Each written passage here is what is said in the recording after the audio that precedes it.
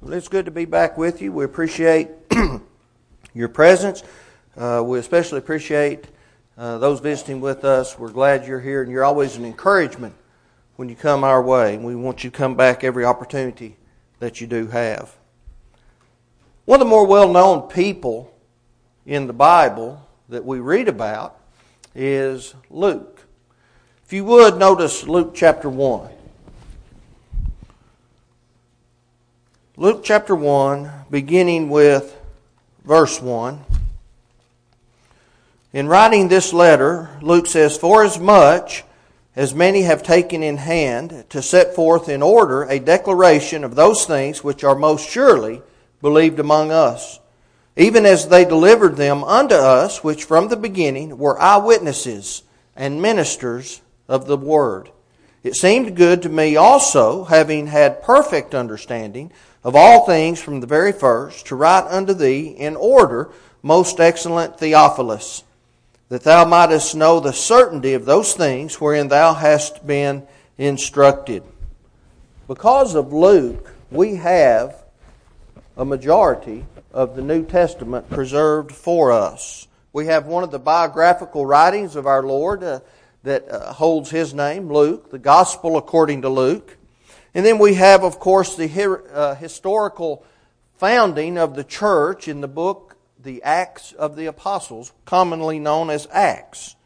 Paul mentioned Luke to the brethren in Colossae when he said, "Luke, the beloved physician, and Demas greet you," Colossians 4:14. So Luke was heavily involved in mission work after he became a Christian and began to work with Paul. In fact, he joined Paul and Silas and Timothy on the second missionary journey, and he spent time with them. And as we read the account of this second missionary journey in the book of Acts, we learn and we can pinpoint exactly when Luke became a member of the entourage. The group is referred to as they up until Acts 16. Now, Luke, being the writer of the book of Acts, referred to Paul and those traveling with him as they. Well, when we get into chapter 16, particularly verse number 10, Luke recorded, "And after he had seen the vision," talking about Paul, "immediately we endeavored to go into Macedonia, assuredly that the Lord had called us for to preach the gospel unto them." We endeavored, he said, and the Lord had called us. So he became a member of that missionary group, that missionary effort, and began to work alongside Paul. Well, one might ask the question, what difference does that make? Why is that of any note? Why is that worthy of even remembering that he became a member at that particular point, recorded in Acts 16? Well, I think it's remarkable because when we look at Luke and we look at his lifestyle and we look at his abilities, he was a very educated man. In fact, he was a physician. And he could have provided for himself a very nice living. But instead of doing that, he no longer was a physician to the physical bodies of people. He became a physician spiritually for people. He had dedicated his life to doing that. And as we read the account, it appears as if he just dropped everything and joined Paul and began to help the greatest missionary we have recorded for us outside of our Lord in his efforts.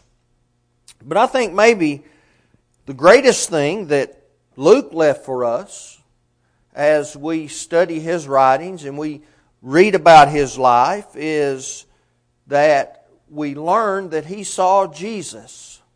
And I've entitled the sermon tonight, "Luke Saw Jesus." But again, we say, well, didn't all the apostles see Jesus?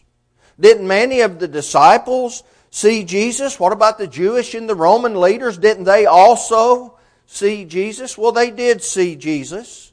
They were contemporary with him and they lived with him. We have no evidence that Luke was ever in the physical presence of Jesus, but Luke saw him in a different way. Luke saw Jesus in exactly the same ways that we see Jesus. Like we do, Luke saw Jesus through individuals. That's our first point tonight. He saw Jesus through individuals. Again, as far as we know, Luke was never in the presence of the Lord, never taught personally by Christ like many of the other disciples. He learned about Jesus from someone else. Now, it appears that Luke was born and reared in Asia Minor. He was Greek in origin. And it's apparent that he was never in Judea or Galilee until he went with Paul. And so that was his first trek over into what many term as the Holy Land. Now, we're not told exactly from who he learned about Jesus. Could have been Paul, could have been at the marketplace, because that was Paul's kind of his modus operandi, wasn't it? He would preach in the marketplace. He might have even learned about Jesus from Silas or Timothy. We're not sure, but we know for a certain he learned about Jesus from another individual. Of course, like Paul or like Luke, we're far removed from the actions and the things that went on in Christ's life. We weren't there personally, and we all learned about Jesus through the work, through the sharing, through the gospel effort of someone else. And I think that's something very important for us to keep in mind. I can recall the person who introduced me to the gospel, a close friend of my family's. Maybe some of you learned through parents, spouses, co-workers. But it is of certain that we learned it from someone, right? And so we had to see Jesus through the efforts of individuals. We had to learn about Him through someone else. Now we're told about Him. We came to the gospel to Him in the same way that Luke did. So when we look at the things in Luke's life, and we read this statement that he made at the beginning of his letter to Theophilus describing the life of Jesus, things that people believed, things that were set in order, his perfect understanding of those things, we come to a quick understanding that he had to learn those things from other people. And because Christianity is a learned religion, we have responsibilities as Christians. We must lead others to Christ. It's our job. It's our vocation. It's a duty that we have. Someone led Luke to the faith, and because of their efforts, he became a missionary for the Lord's church. And he wrote more of the New Testament than anyone else. When we look at the volume of what Luke wrote, he wrote more pages than even Paul himself in totality of volume. He wrote more than half of the New Testament, or right about half of the New Testament. And so, because of that, it changed his life, it changed our lives, it benefited us, it benefited Luke. And so we need to emulate that in the best way that we can. And we must never underestimate our influence on others. We must never underestimate our influence on others that we have. As a parent, a husband, a wife, a friend, a co-worker, whatever the case may be, we influence those around us, and we want to make sure that we influence others for good. We may be in a position because of those relationships to offer someone the knowledge of the plan of salvation. John recorded this, talking about Andrew finding his brother Peter. John 1, verses 41 and 42. Speaking of Andrew, John wrote, "He first findeth his own brother Simon, and saith unto him, We have found the Messiah, which is being interpreted the Christ. And he brought him to Jesus." Can you imagine the difference in the world had Andrew not gone and gotten his brother Peter and brought him to the Lord so he too could become a follower of Christ? Would God's plan of salvation, would His scheme of redemption unfolded just all the same? Well, sure it would have. But we wouldn't have the sermon spoken by Peter on the day of Pentecost. Well, someone else would have spoken a sermon similar to that one. But just think of all the wonderful things that Peter did. I once wrote an article with Paul's letter to Philemon as the background, in which I talked about the ways in which we change the world. I think a lot of people get it backwards on how we can change the world. I think a lot of people want to change the situation, and then therefore the situation makes the individual better. I think that's backwards. I think we change the individual. We make the individual better. We do that through the gospel, and then the situation gets better. I think that's the way nations follow after God, if they follow after God. The individuals become better, and that spreads. That's what we have to do. When we look at the spreading of the gospel, isn't that what happened?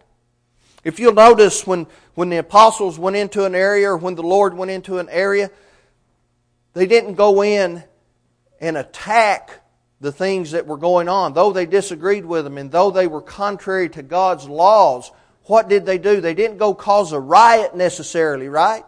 We spoke of slavery this morning. They were opposed to slavery.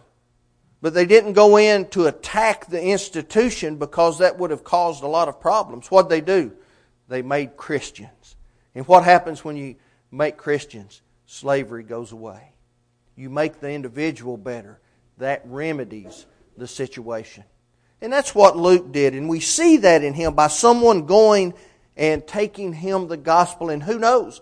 When we influence someone else, we may be encouraging the next great elder or deacon, the next faithful preacher, and we might even convert a Luke to the gospel to go out and be a missionary. We may think our influence is small, but someone's influence worked on Luke, and he became the man we read about.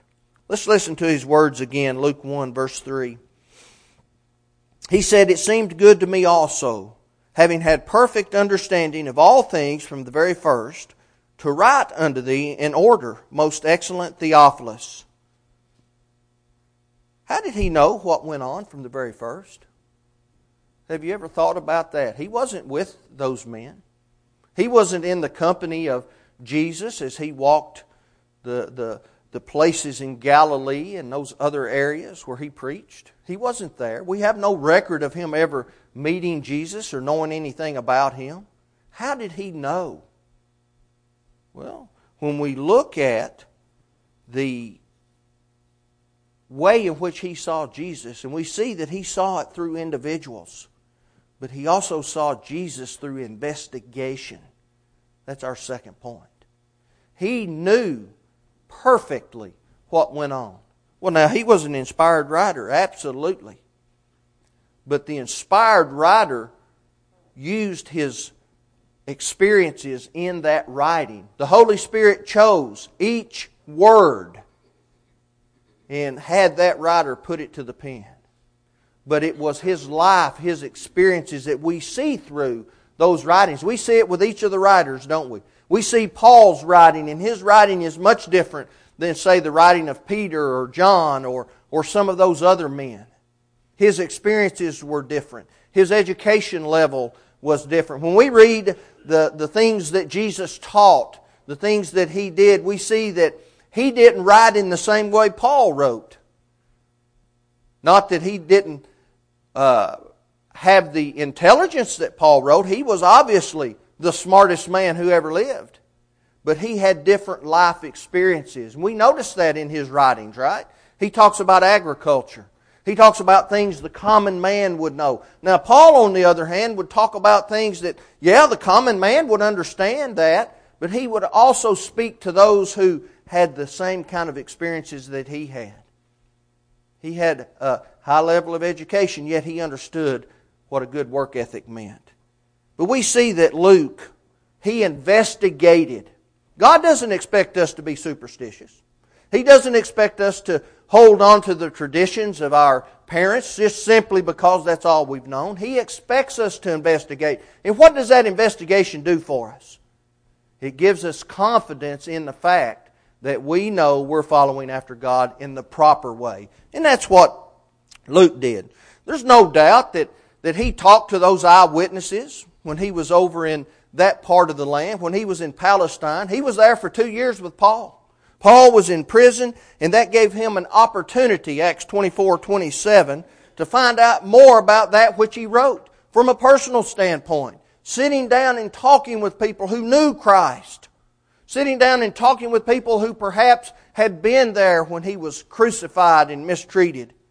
I don't think for a second he simply took the word of Paul. I think he investigated and he wanted to learn. And again, God does not expect us to do that. He doesn't want us to take someone's word. He wants us to investigate so we can have confidence. And I think we can, without a doubt, come to the conclusion that God has in store for us to come to. He wants us to see it as He sees it.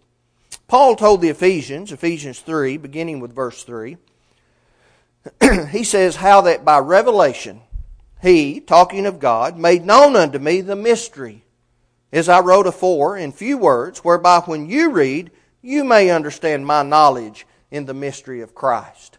See, a mystery is no longer a mystery when it is explained, right? And so it was explained to Paul. Paul, in turn, explained it to other people. And we ought to be able to come to the same conclusion if we're reading the same material, right? We go back to the idea of 2 plus 2 is 4. In any math book that you can pick up that is worth anything, you're going to find 2 plus 2 is 4. Doesn't matter what language in which it is written. Doesn't matter who reads it or who teaches it. 2 plus 2 is always 4. If we're reading the words of God, we ought to be able to come to the same conclusion. An honest look at the facts ought to give us confidence in our faith. So someone asks the question, and I think this is a fair question. How do I know? How do I know when I open up the Bible and I begin to read the New Testament? How can I know I'm a member of that church of which I read? I think we all ought to ask that question.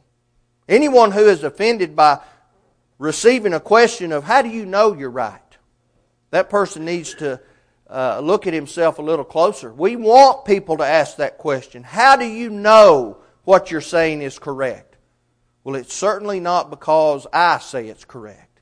Because we have to employ investigation. I want us to see exactly what the Bible teaches. When we look at the Scripture, what does it teach? That Jesus came to earth. That He lived as a man.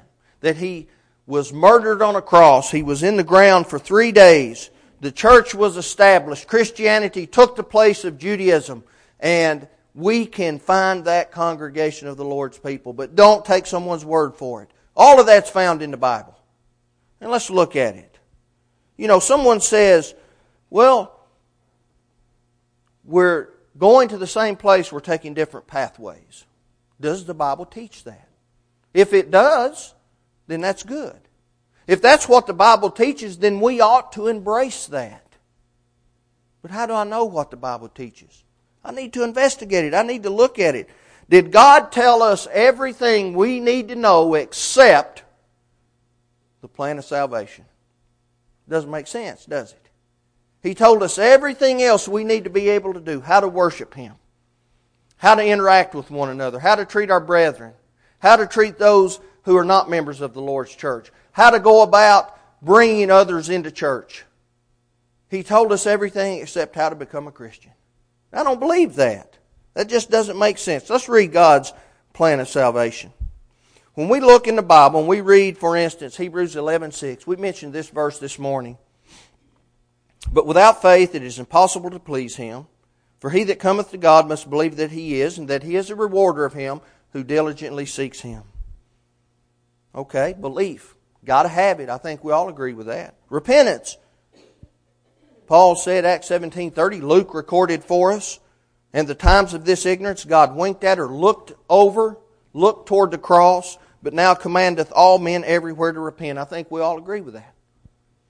Confession that Jesus Christ is the Son of God. Romans 10:9 and 10, Paul said that if you will confess with your mouth the Lord Jesus and shall believe in your heart that God raised Him from the dead, you shall be saved.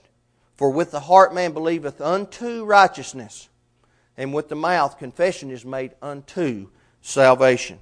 Confession brings us to the point of salvation. That's what unto is, right? I'm not into something, I'm unto it. I'm on the cusp.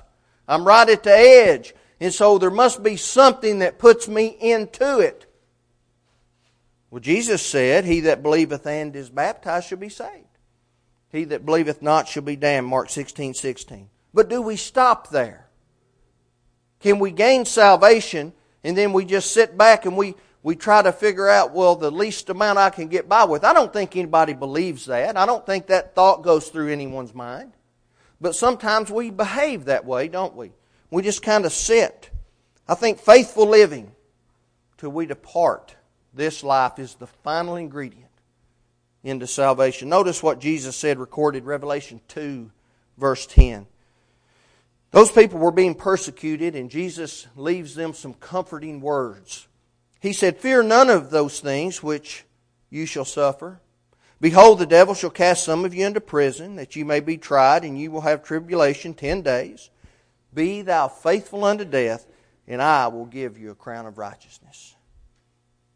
Once obedience to the gospel is had, we live faithfully, always endeavoring to make Jesus proud of what we need to do. We must continue, though, to investigate, right? We have to continue in our investigation. We have confidence, but sometimes our confidence can wane, can't it? Have you ever questioned your beliefs? Maybe you haven't studied exactly as much as you ought to. It's happened to me, and I begin to think, and I think, well, I don't know, I'm not sure about that. Well, we need to continue our investigation.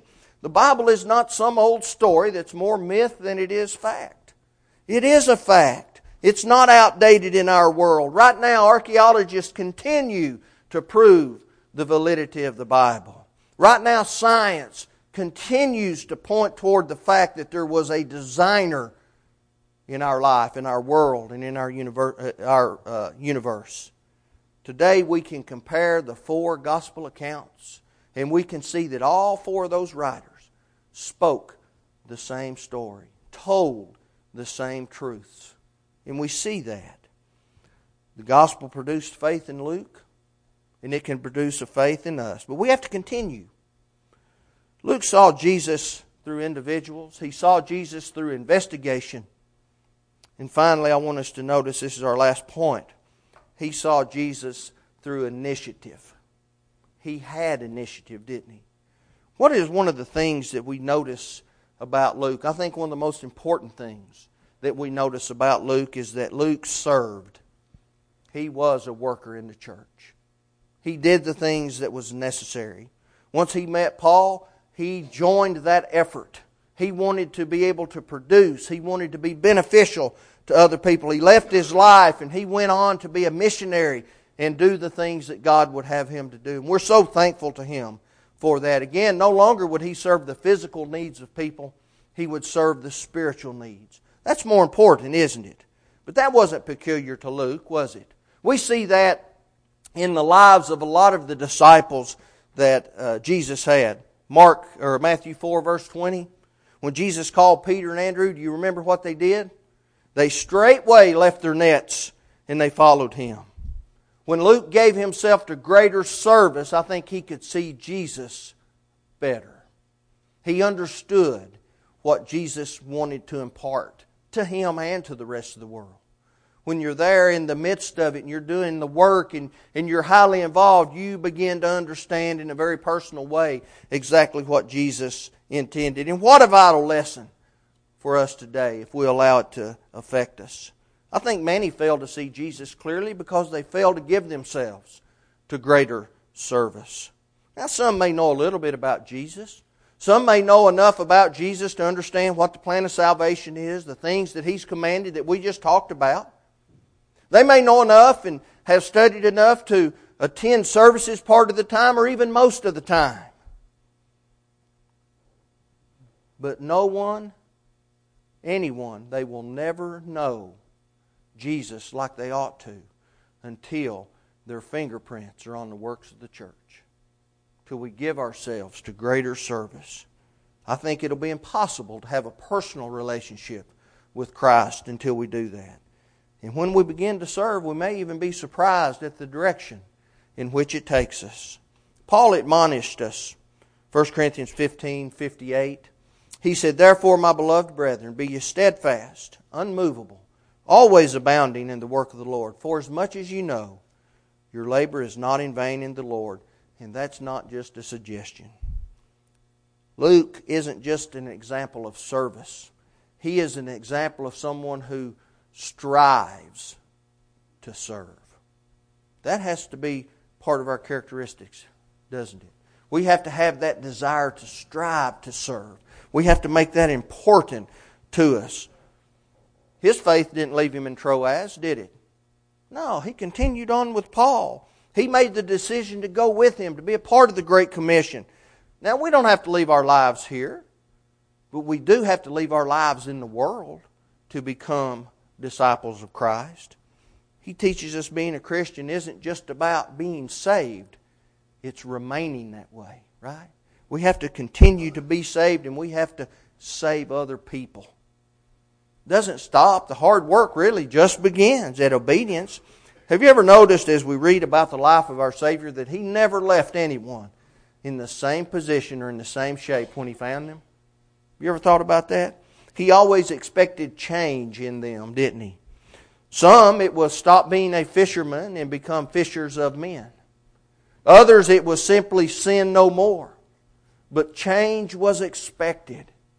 And that's what we have to understand. He always expected growth and change, didn't He? That's what it is to be a Christian. We grow, we improve, our lives become better, we become more faithful. And Jesus has called all of us. He has called every one of us. But He's called us by the gospel, 2 Thessalonians 2:14. I can recall prior to going to school, I was up in Indiana and I was preaching at a congregation and I was taking some questions and a lady from the congregation who was, she'd married a member of the Lord's church, and she asked me when I received my calling to be a preacher. And I stumbled on that just a little bit. I'd never been asked that before, up to that point. And I said, the gospel has called all of us. 2 Thessalonians 2:14. God has called us all. Now we have to, in the words of Peter, make our calling and our election sure. And that's up to us. But we can do that if we live the life that we ought to live. Luke saw perhaps more clearly our Lord than some of those who even walked in His footsteps. Because he saw Jesus through individuals, investigation. He saw Him in the lives of others. He saw that demonstration. And when we think about it, He saw Jesus in the everyday, normal lives of those people who had obeyed the gospel, and others saw Jesus in His everyday, normal life. And that's what we want. That's how we're going to change the world in which we live, isn't it? Christ made this statement. We'll close on this thought. Matthew 11, verse 2. He said, "Come unto me, all ye that labor and are heavy laden, and I will give you rest." Do you know what Luke did? Luke accepted. I want you, as we stand and as we sing.